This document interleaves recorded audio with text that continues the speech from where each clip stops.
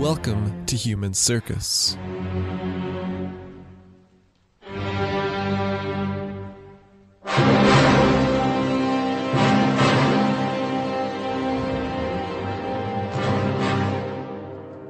Welcome to the first Human Circus mini-episode.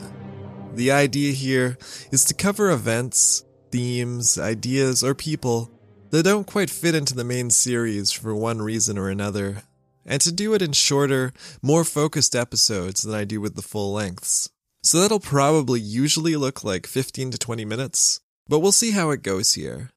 If you have any comments, questions, or suggestions you would like to send my way, you can do so at humancircuspod@gmail.com or on Twitter at circus_human. Finally, if you are enjoying the show, if it brings you at least as much joy as a single mediocre coffee in a month, then you can let me know and help keep the podcast sustainable by donating to my Ko-fi page at ko-fi.com/A7071B1K. And you can find that link on the website. Now, let's get to late 16th century Portugal. Girolamo Conastagio once wrote of King Sebastian of Portugal that he, young and unskilled, guided by some sinister star, or by that divine permission which would punish this people, went into Africa to a dangerous, although glorious enterprise, leaving the realm emptied of money, naked of nobility, without heirs, and in the hands of ill-affected governors. Sebastian was bound for the Battle of Three Kings. We talked briefly about the outcome last episode, how Elizabeth took a certain amount of blame for it, how it would result in Al-Mansur on the Moroccan throne, and Philip of Spain on the Portuguese one. But I want to take the opportunity here to cover the event in more detail. We're joining the story as King Sebastian prepared to invade Morocco. In 1578, Sebastian made ready for the glorious task ahead. Already, he had been building an army for the purpose. He had been appealing to his uncle, Philip of Spain, for his support. He had been sending 4 colonels about his own domains to raise an army. He had sent a Nuno Alvarez to the Low Countries to acquire the services of 4,000 German Landsknechts, and a substantial order of armaments and supplies, 25,000 quintals of gunpowder, 12 cannon, 2,000 cannonballs, 3,000 muskets, 4,000 arquebuses, 12,000 quick matches, 6,000 barrels of flour, 3,000 quintals of cheese, 4,500 quintals of salted meat. Of course, activities such as this, particularly the raising and arming of a mercenary army in the Low Countries, were sure to draw attention, and Elizabeth, when she received reports of a Portuguese representative making purchases in Antwerp, was highly suspicious that the gathering army would in fact be intended for England. Sebastian's representative in the Low Countries should have had plenty of options available. He arrived at a time of comparative peace, the kind of time when men of war might be sitting idly about looking for things to do, and when their leaders and the local populace would be extremely happy to see them off and doing those things elsewhere. But that buying and recruitment expedition wasn't going incredibly well. A Duke of Holstein offered 12,000 men, but Sebastian would be unable to pay the 6 months advance he demanded, even for the desired 4,000. Getting supplies was going better, but it required borrowing against future shipments of pepper, which was fine in itself. However, Sebastian then tried to use those same future shipments to secure a loan in Florence. The Florentine Grand Duke, with contacts in the Low Countries, who informed him that these particular pepper shipments were getting a little overpromised, demanded pepper in advance if any men or money should be forthcoming, and so Sebastian received neither. Meanwhile, all these delays were sabotaging his arrangements with Philip. The agreement had been for the attack to be carried out in 1577, and for Sebastian to have 10,000 men, who would be joined by Philip's 5,000 veteran tercios and 50 galleys. And Philip had been pretty hesitant about that. He didn't think much of the Portuguese as fighters, and was rather worried about throwing his own well-trained men into any kind of dubious venture commanded by the unproven Sebastian. The delays could easily have given Philip the excuse to withdraw support. But as it happened, there were other quite real reasons to withdraw. Reports from the Basque regions indicated troops would soon be needed closer to home, and on top of that, there had been a fresh outbreak in the ever-troubled Low Countries. Philip was out, and he really wanted Sebastian to be out too. Or rather, he maybe wanted Sebastian to be out too. He was deeply concerned that Sebastian's failure, the result he rather expected at this point, would precipitate an attack coming back the other way and splashing into his own domains. But, on the other hand, he is going to be able to take Portugal for himself after all of this, and that wasn't a completely unpredictable outcome. Sebastian was not, in any case, going to be dissuaded. He'd had his heart set on the thing for some time now, and he'd recently received Abdallah Muhammad's plea for help, and the accompanying promise that a surge of support for the recently deposed Sultan would surely make matters quite easy for Sebastian. As we know from history, we should never believe ex-rulers who tell us that their people are just eagerly waiting to rise up and put them back on the throne.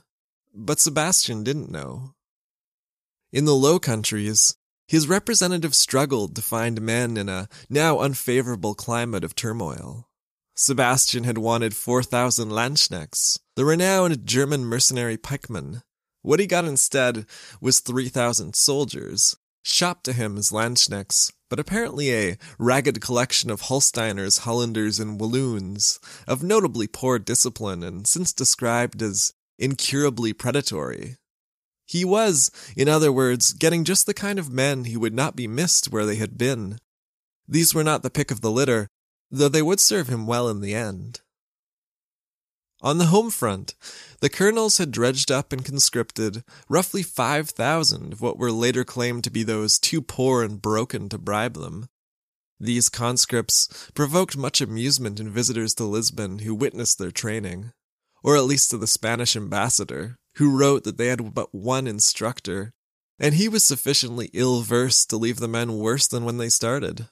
Another observer wrote that it was strange to see the Portuguese furnish themselves for war, for being an exercise that requireth order and measure. All things were there disordered and confused. The faults which were committed in taking musters, giving of pay, superfluity in many things, and defect in others, were infinite. But at least the mercenaries were finally arriving. There'd been another little hiccup before departure, when Nuno Alvarez was arrested under suspicion of planning to invade England with the men. But, finally, they were in Lisbon, and this was starting to look like a real army. Also arriving was help unlooked for in the form of some 600 men from the Papal States, led by the noted English conman and ruffian Thomas Stukely, who really deserves his own story. Stukely had actually been heading for Ireland to take part in fighting there on the part of Pope Gregory XIII, but he was convinced by Sebastian to instead join the expedition to Morocco. And so the force was gathered. There were around 10,000 Portuguese, made up of the conscripts, 2,000 cavalry, and 2,500 adventurers paying their own way.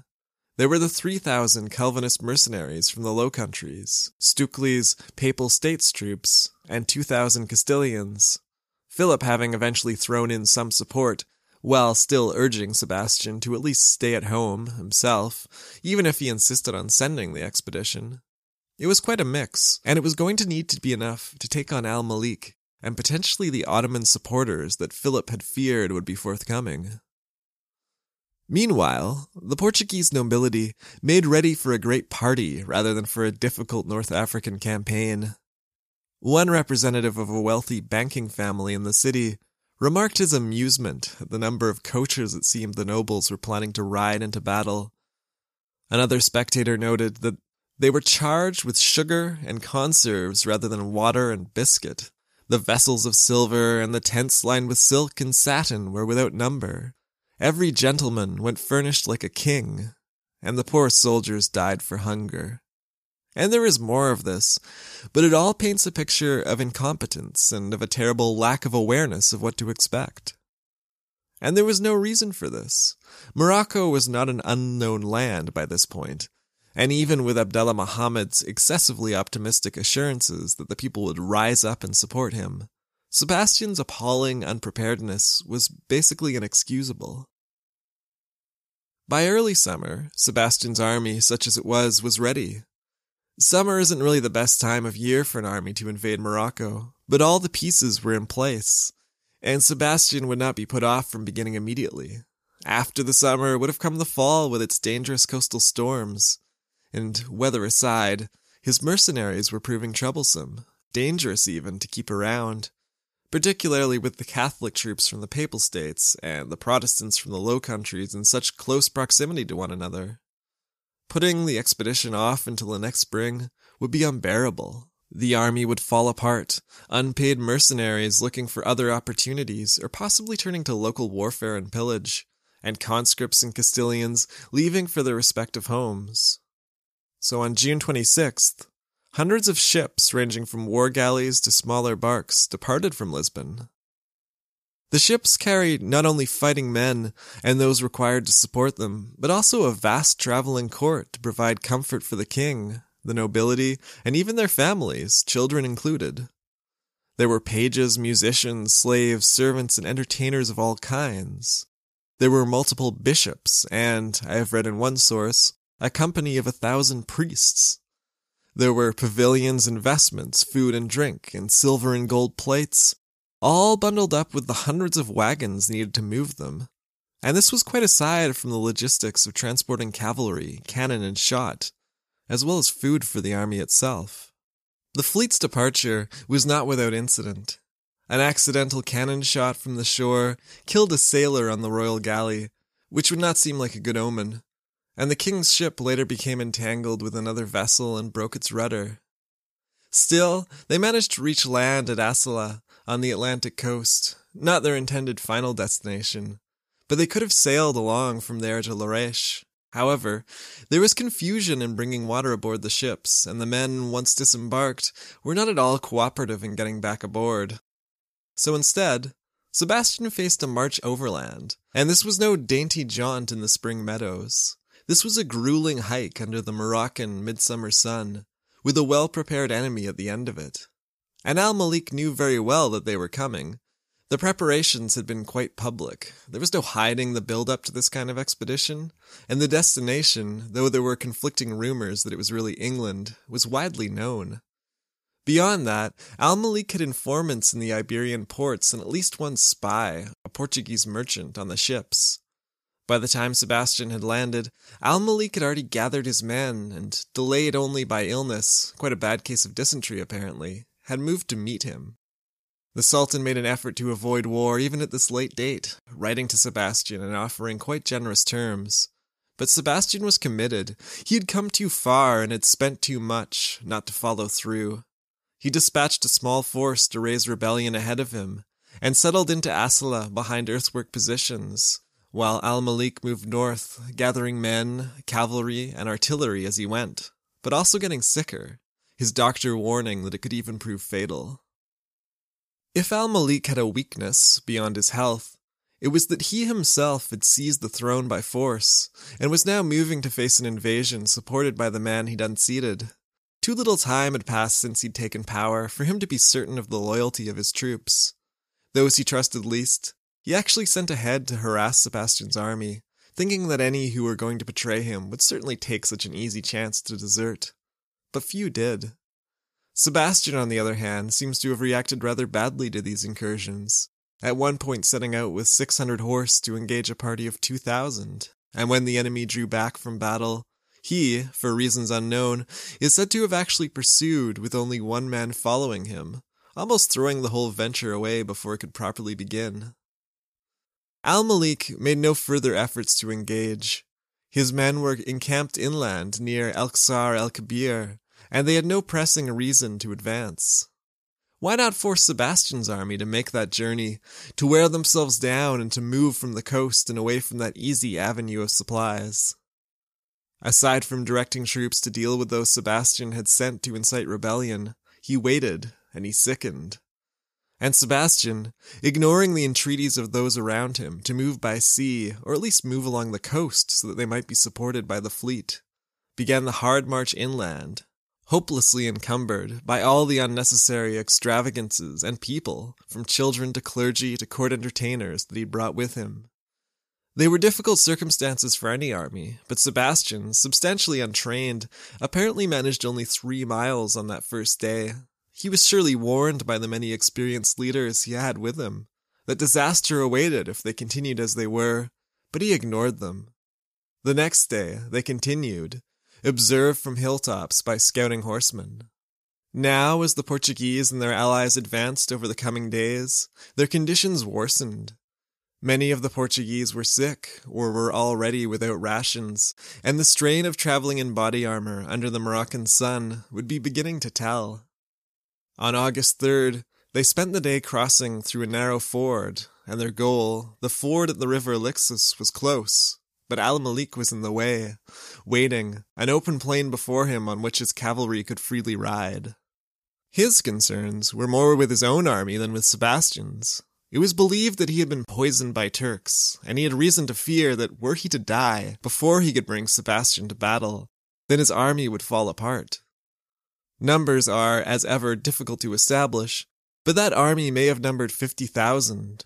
A standing army of mounted lancers, mounted arquebusiers, and some arquebusiers on foot, along with more than 30 cannons augmented by levies including Andalusian arquebusiers of families driven from Iberia, and mounted tribesmen drawn to the promise of pillage, of which Sebastian had guaranteed there would be quite a bit to go round. These tribesmen were among those Al-Malik particularly distrusted, along with the men he still feared would go over to the side of their former sultan. In the lead-up to the battle, he took the intriguing step of shuffling his commanders about, placing them with men not directly loyal to them, or familiar even. It was not the best policy for the efficient execution of battle, but then he feared battle much less than he feared betrayal. On August 3rd, the two sides camped near each other, and the next morning, Sebastian considered his best course of action. Some, with the now obviously unappealing odds before them, may have urged retreat.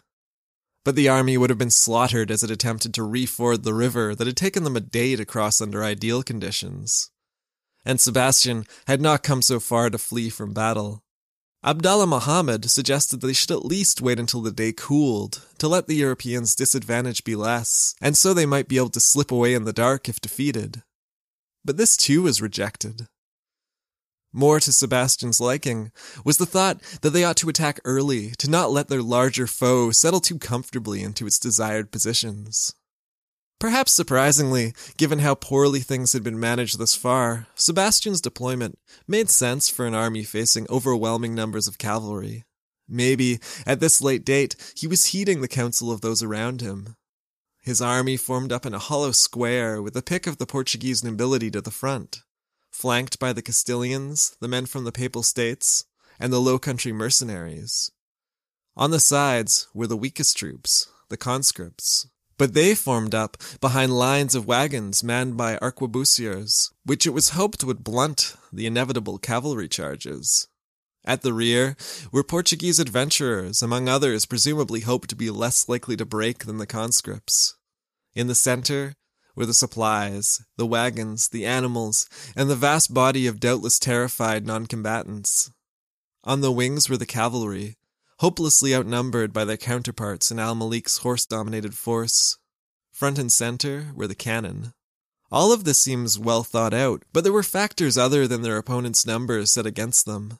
The sun, quite aside from cooking them in their armor, was glaring blindingly into the eyes of the front-facing side, and they had nowhere to go.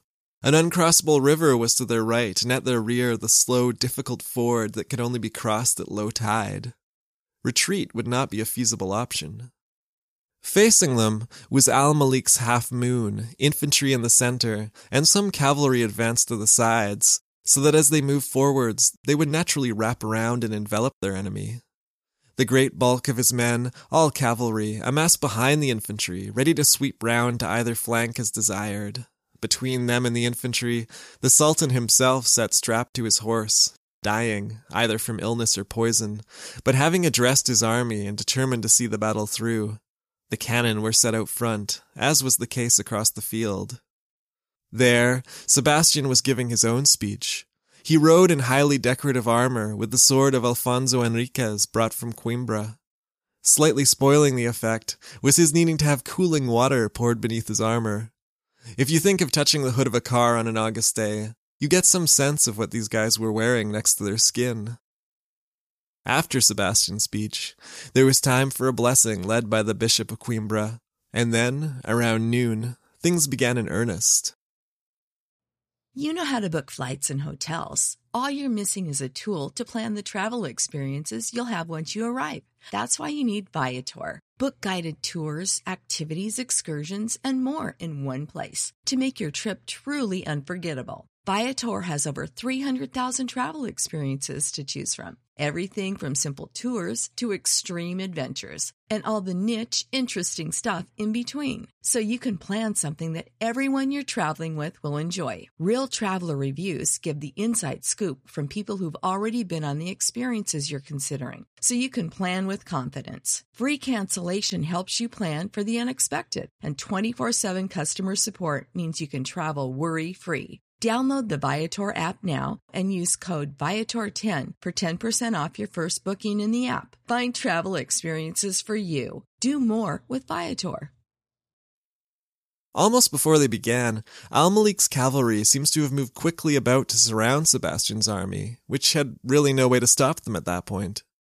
On both sides, artillery was fired, but they were slow to reload, and as was customary, the infantry centers advanced past them.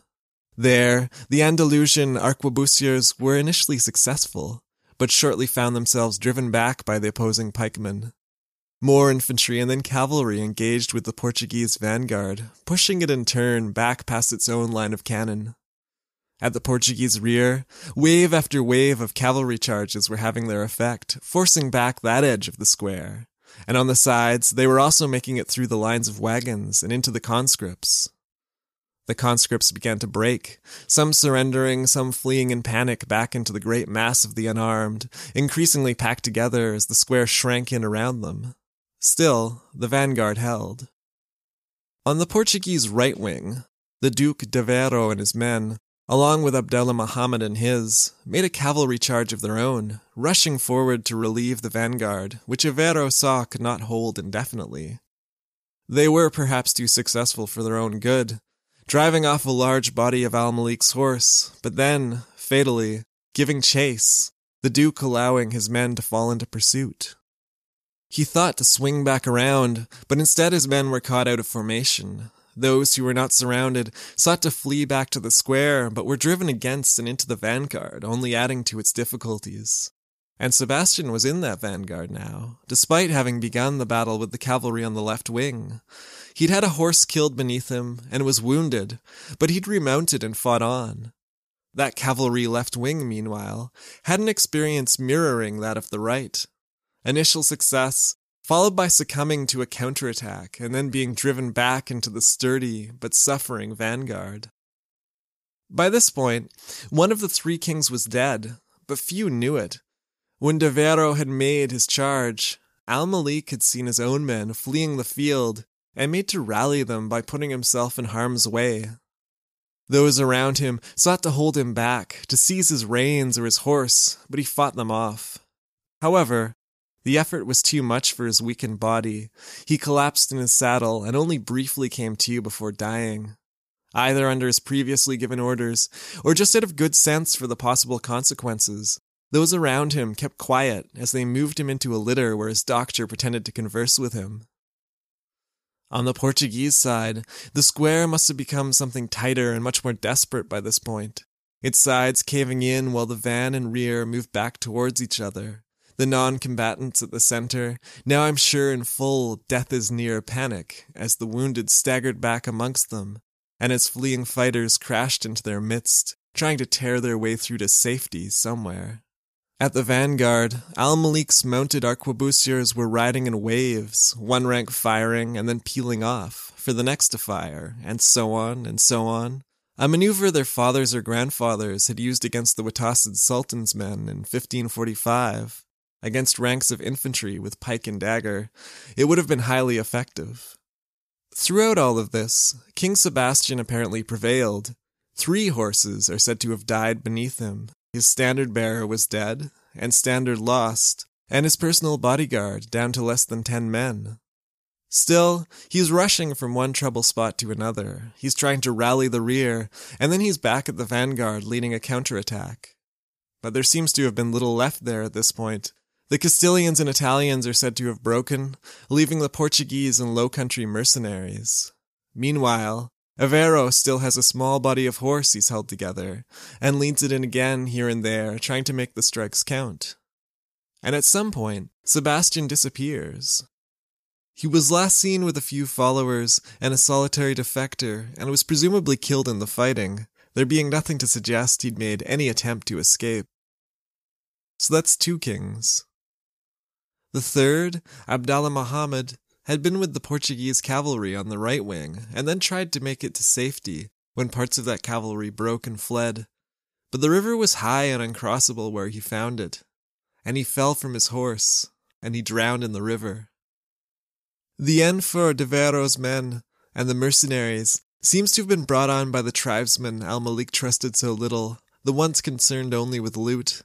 Apparently they saw the battle coming to a close, and with it their chance to earn a share of the spoils. Fresh and unbloodied, they surged forward against their exhausted enemy.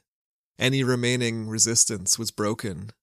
D'Aveiro died in the final moments of fighting. Stukely was dead, the Bishop of Coimbra, Abdallah Muhammad, and Sebastian, basically everyone I've mentioned by name in this episode. The Portuguese, their allies, and those who'd been in the center of the square were either killed or captured. Few escaped the trap of the rivers. Apparently only around 100 men successfully made it to the coast, which would be hard to believe, except there was that water in the way, and if you were on the run, it was after a grueling August battle and pursued by horsemen, so maybe 100 is quite high, really. Some 3,000 to 8,000 on the Portuguese side had died in the battle, but many, many more were taken captive. The rush to seize the most valuable prisoners from within what had been the Portuguese square was violent and chaotic. There was fighting over particularly promising captives, whether they be children, women, or particularly well-dressed clergy or noblemen. Baggage caught fire, and powder kegs exploded, killing indiscriminately. Everywhere, the rich coaches and ridiculous excesses of the expedition were torn eagerly into. And this might have been the largest consequence of the battle for the Moroccan side. They had lost a sultan, into whose shoes his brother Al-Mansur immediately stepped, and they had lost some 3,000 men in the fighting. But perhaps more than anything else, Sebastian's invasion represented an enormous injection of money. There were the spoils of the battle, which were substantial, certainly, but the ransom business generated by the pick of Portugal's surviving nobility would have been greater still. For Portugal, of course, the battle was devastating. Their king was dead, and much of the nobility either killed or necessitating expensive ransom payments, a further drain following the vast expense of the expedition. And of course, for the thousands who could not be ransomed at great cost, slavery was the result. By 1581, Philip was on the throne, beginning 60 years of Spanish Habsburg rule over Portugal. A body, stripped of armor, was identified as being that of King Sebastian, but many did not accept that it was truly him. He had led thousands to their doom in a poorly conceived crusade, marked by disorganized preparations and, in marching inland, a dangerous departure from the original plan that he had discussed with Philip. He had left his people without a king. But he seems to have been remembered fondly, though there was plenty of blame spread elsewhere. As E.W. Boville wrote, characterizing Portuguese attitudes toward the stunning defeat, the Germans had lost the day by deserting their comrades. The pikemen had failed to stand up to the enemy's shot. The colonels who had recruited the army had enrolled only starving wretches who could not afford to bribe them. The courtiers should have restrained the king. The admiral, had he wanted, could have helped the army and rescued more survivors, and so on. In death, or in disappearance, Sebastian had attained a kind of purity, becoming a messianic figure, a national redeemer. And I think that's where we'll end things for today. This has not ended up being quite as mini a mini episode as I'd planned. It's all an ongoing experiment, and I'll try to keep things shorter next time.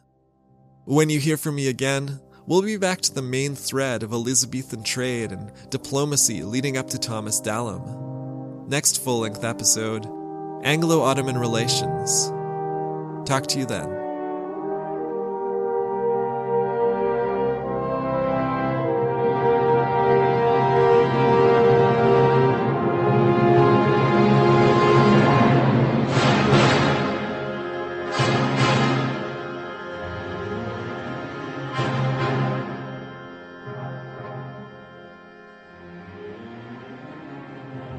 Human Circus will return.